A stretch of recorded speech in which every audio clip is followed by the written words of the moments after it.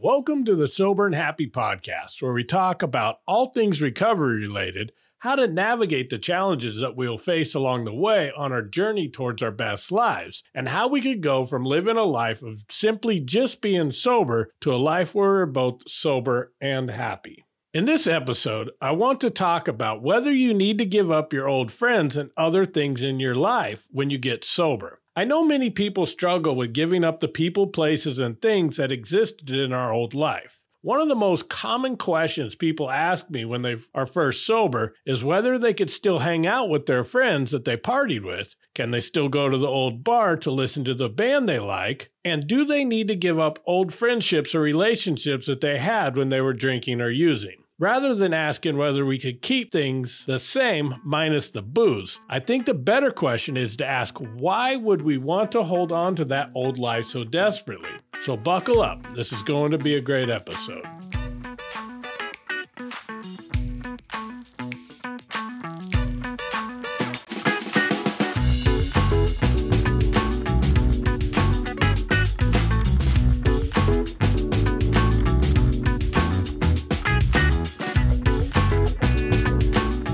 When I think about all the things we might try to hold on to, I can't help but be reminded of the fairy tale called Hansel and Gretel. In this story, the two kids are navigating through a forest that they don't know their way around, so they decide to leave a trail of breadcrumbs so they could find their way back.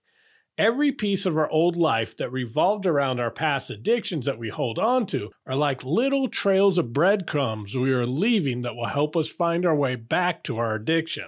When you ask people why they want to hold on to their old life so badly, you might get answers like, I don't want to be the type of person that just abandons their friends just because I got sober. Or, I don't want to give up everything I used to do just because I don't drink anymore. When you talk to their family and friends, though, who are concerned about them holding on to their old lives, the common belief is that we lack the ability to let go of the substance that we were once addicted to. I think there's some truth to that, but I think the actual addiction many of us are battling at that point is basing our worth on the love and connection that we're getting from that environment. And that desire for that connection is so strong that we're willing to sacrifice everything to hold on to it. But as we get sober, the things that those connections were based on now have changed. I'm not minimizing how strong those connections were. One of the strongest connections I've ever had with another human being was my friend Mike. But what made that connection so strong was our desire to help each other survive in the depths of our collective alcoholism. We had each other's backs and knew that if one of us had money for alcohol, we both had money for alcohol. If one of us did something horrible that others would judge us for, we knew we had someone we could go to who would still accept us because they have done horrible things too. Our strong bond came from helping each other survive. Unfortunately, Mike did not survive the battle, but I understand how strong these bonds can be. And the people that I have helped in the past often understand that the relationships they're holding on to are not healthy for them. But one thing I have learned is that you could understand a concept, but still not truly believe what the outcome is going to be. The biggest obstacle I think that blocks most people from growing, and this just isn't related to addiction, is phrases like, this time it'll be different. Yeah, but that doesn't apply to me. My situation isn't the same as yours. Or pretty much any sentence that starts with the words, yeah, but. I know that because I uttered pretty much every excuse or justification for holding on to my old life when I first got sober. In fact, I even went to a wedding that included all my old friends the first weekend I got out of rehab. Now, I did take all the precautions suggested. I drove my own car. I brought along someone for support. I left when things got uncomfortable, but I ignored all the advice that it would probably be better just to not go. I also decided I wasn't going to give up going to my old bar on Thursday nights and shooting in a pool tournament. Once again, I took all the standard advice. I even had a good friend of mine come with me who I'm pretty sure would have physically dragged me out of the bar before letting me order a drink. People told me it was a bad idea, but I did it anyways. So, did I slip up and drink at the wedding or while I was hanging out at my old watering hole? No, but that doesn't mean there wasn't collateral damage that didn't involve actually taking a drink. First, I found surprisingly that I didn't struggle that much when I was in the bar. Nobody tried to offer me a drink. The bartender even told me she wouldn't serve me even if I asked. And then, of course, there was my friend with me that watched me like a hawk. However, what I found is that although I would survive that Thursday night at the bar, the desire to drink would hit me hard every Friday morning, and I would usually spend several days white-knuckling it and had a lot of internal battles about whether or not to go to the liquor store, some of them which I almost lost. I was talking to a friend who had been sober for a while and telling him how I was confused that I could hang out at the bar on Thursday with no problem, but didn't understand why the weekend sitting at home was so hard. I figured it was just because I always drank on the weekend, but he pointed out that I drank every day, so the weekend wasn't anything special. He suggested that I try skipping the pool tournaments for a couple of weeks and just see how it feels. Sure enough, when I stopped hanging out on the bar on Thursdays, the weekends got easier. Every time I went to the bar, whether I drank or not, I left that trail of breadcrumbs back to my old life. I might be able to try to rationalize and justify it with my words. However, every other part of my mind, body, and soul was being negatively affected by me holding on to my old life, which is why the cravings to return to it was so strong right after I decided to expose myself to it. I had to make the hard decision, and I gave up going to my old bar. One trail of breadcrumbs back to my old life was gone. So I get it. When we step out of the world of addiction, it is hard to give up on those strong bonds we have created. But can and should we just walk away from our old friends? And if so, how do we even do that?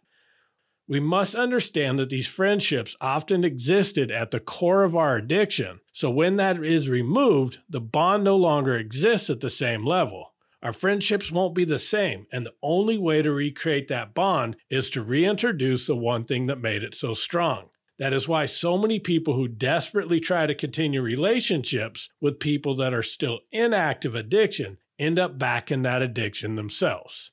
I also found myself in a phase wanting to save my friends from my old life and using that as an excuse to continue those relationships. What I found is they were not ready, and rather than pulling them up, they were pulling me down. These relationships were formed because at some point we were on the same level, and the only way for them to continue, I would have to return to that level. So I had to make the tough choice that the reasons for my getting sober were more important than returning to the place I had to be to keep that bond with my old friends. The best way to help them was to show them that there was a way out, and the only way for me to do that was to do what was best for my recovery. I wasn't abandoning them. I was creating a life where I could help them if they reached out.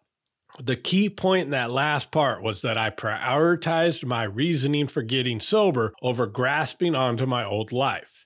I talked about the collateral damage that I suffered from going to the bar, but the collateral damage wasn't just affecting me. If you've listened to my episode about finding your why, you'll remember that one of my motivating factors for getting sober was so that my mom didn't have to worry every night about me wrecking my truck driving home from the bar.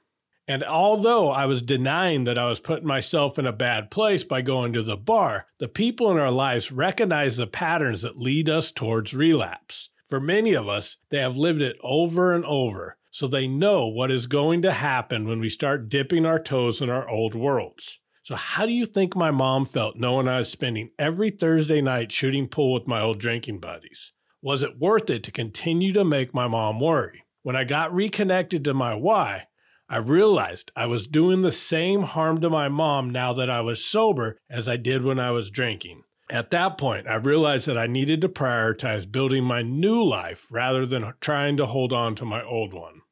I know that you're thinking it is easier said than done, and you're right.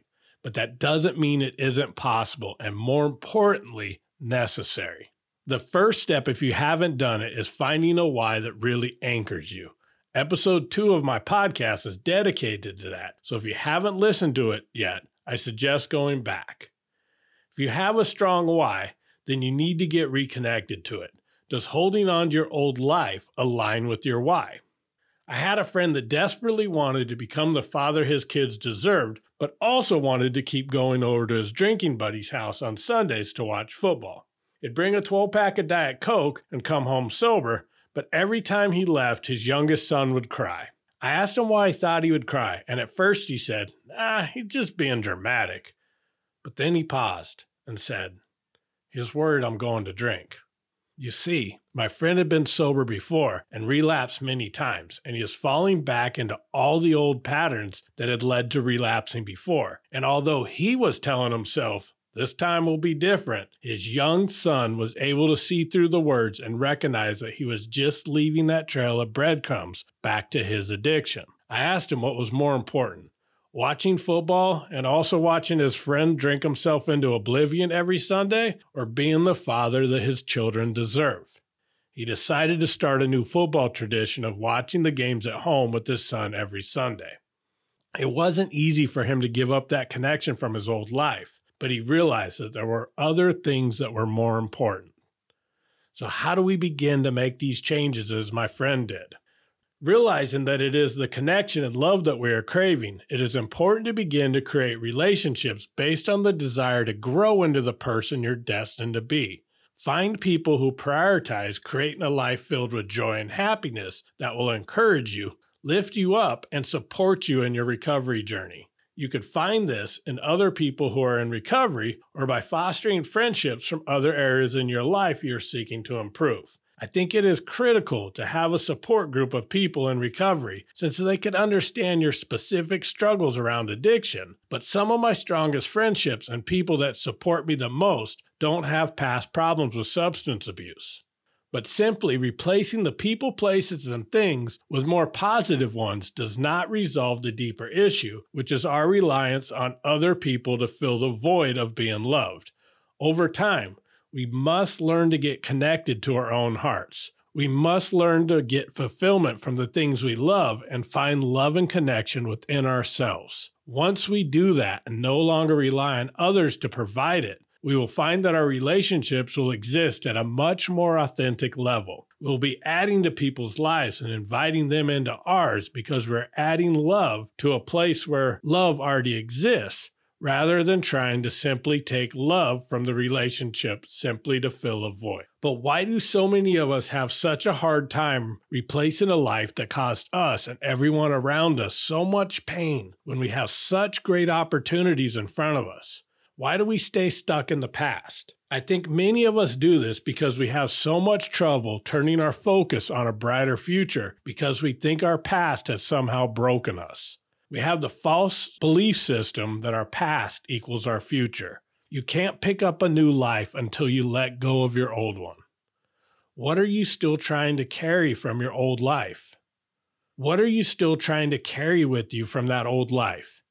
It could be bad relationships, unhealthy habits, or limiting beliefs. You must start imagining and fantasizing about your new life constantly. It doesn't matter if you believe all of it is achievable yet. What matters is that you dream about it constantly and that you are taking steps towards making it a reality. If you're struggling with the concept of imagining an amazing life down the road of your sobriety journey, next week I'm going to dive into how to create your recovery roadmap, so make sure you tune in. You might be wondering if I gave up shooting pool forever, or if I told all my old friends that I couldn't hang out with them anymore.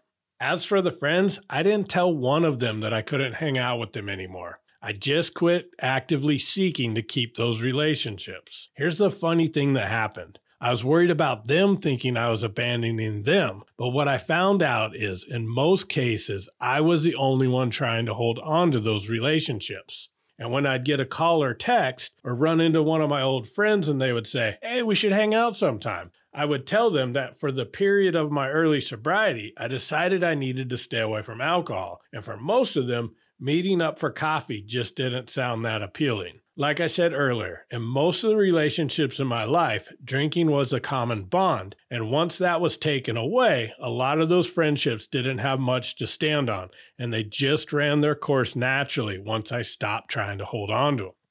I never did return to Thursday night pool tournaments at my old bar. Does that mean I gave up shooting pool altogether and avoid going anywhere that serves alcohol? Not at all.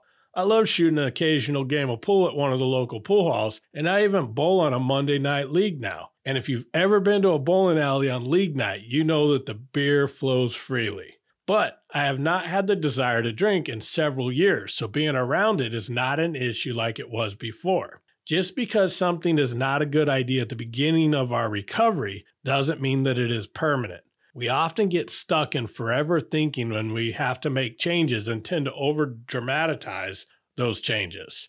You wouldn't walk into a gym to work out for the first time and try to bench 250 pounds, would you? Of course not. To get to that point, you have to continuously show up at the gym and work your way up to it.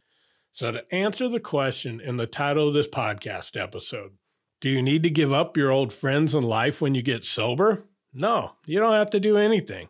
However, ask yourself what is more important to you, holding on to the old life or chasing the new one. And that is a question only you could answer, so choose wisely. I hope you've been enjoying this podcast and finding it useful.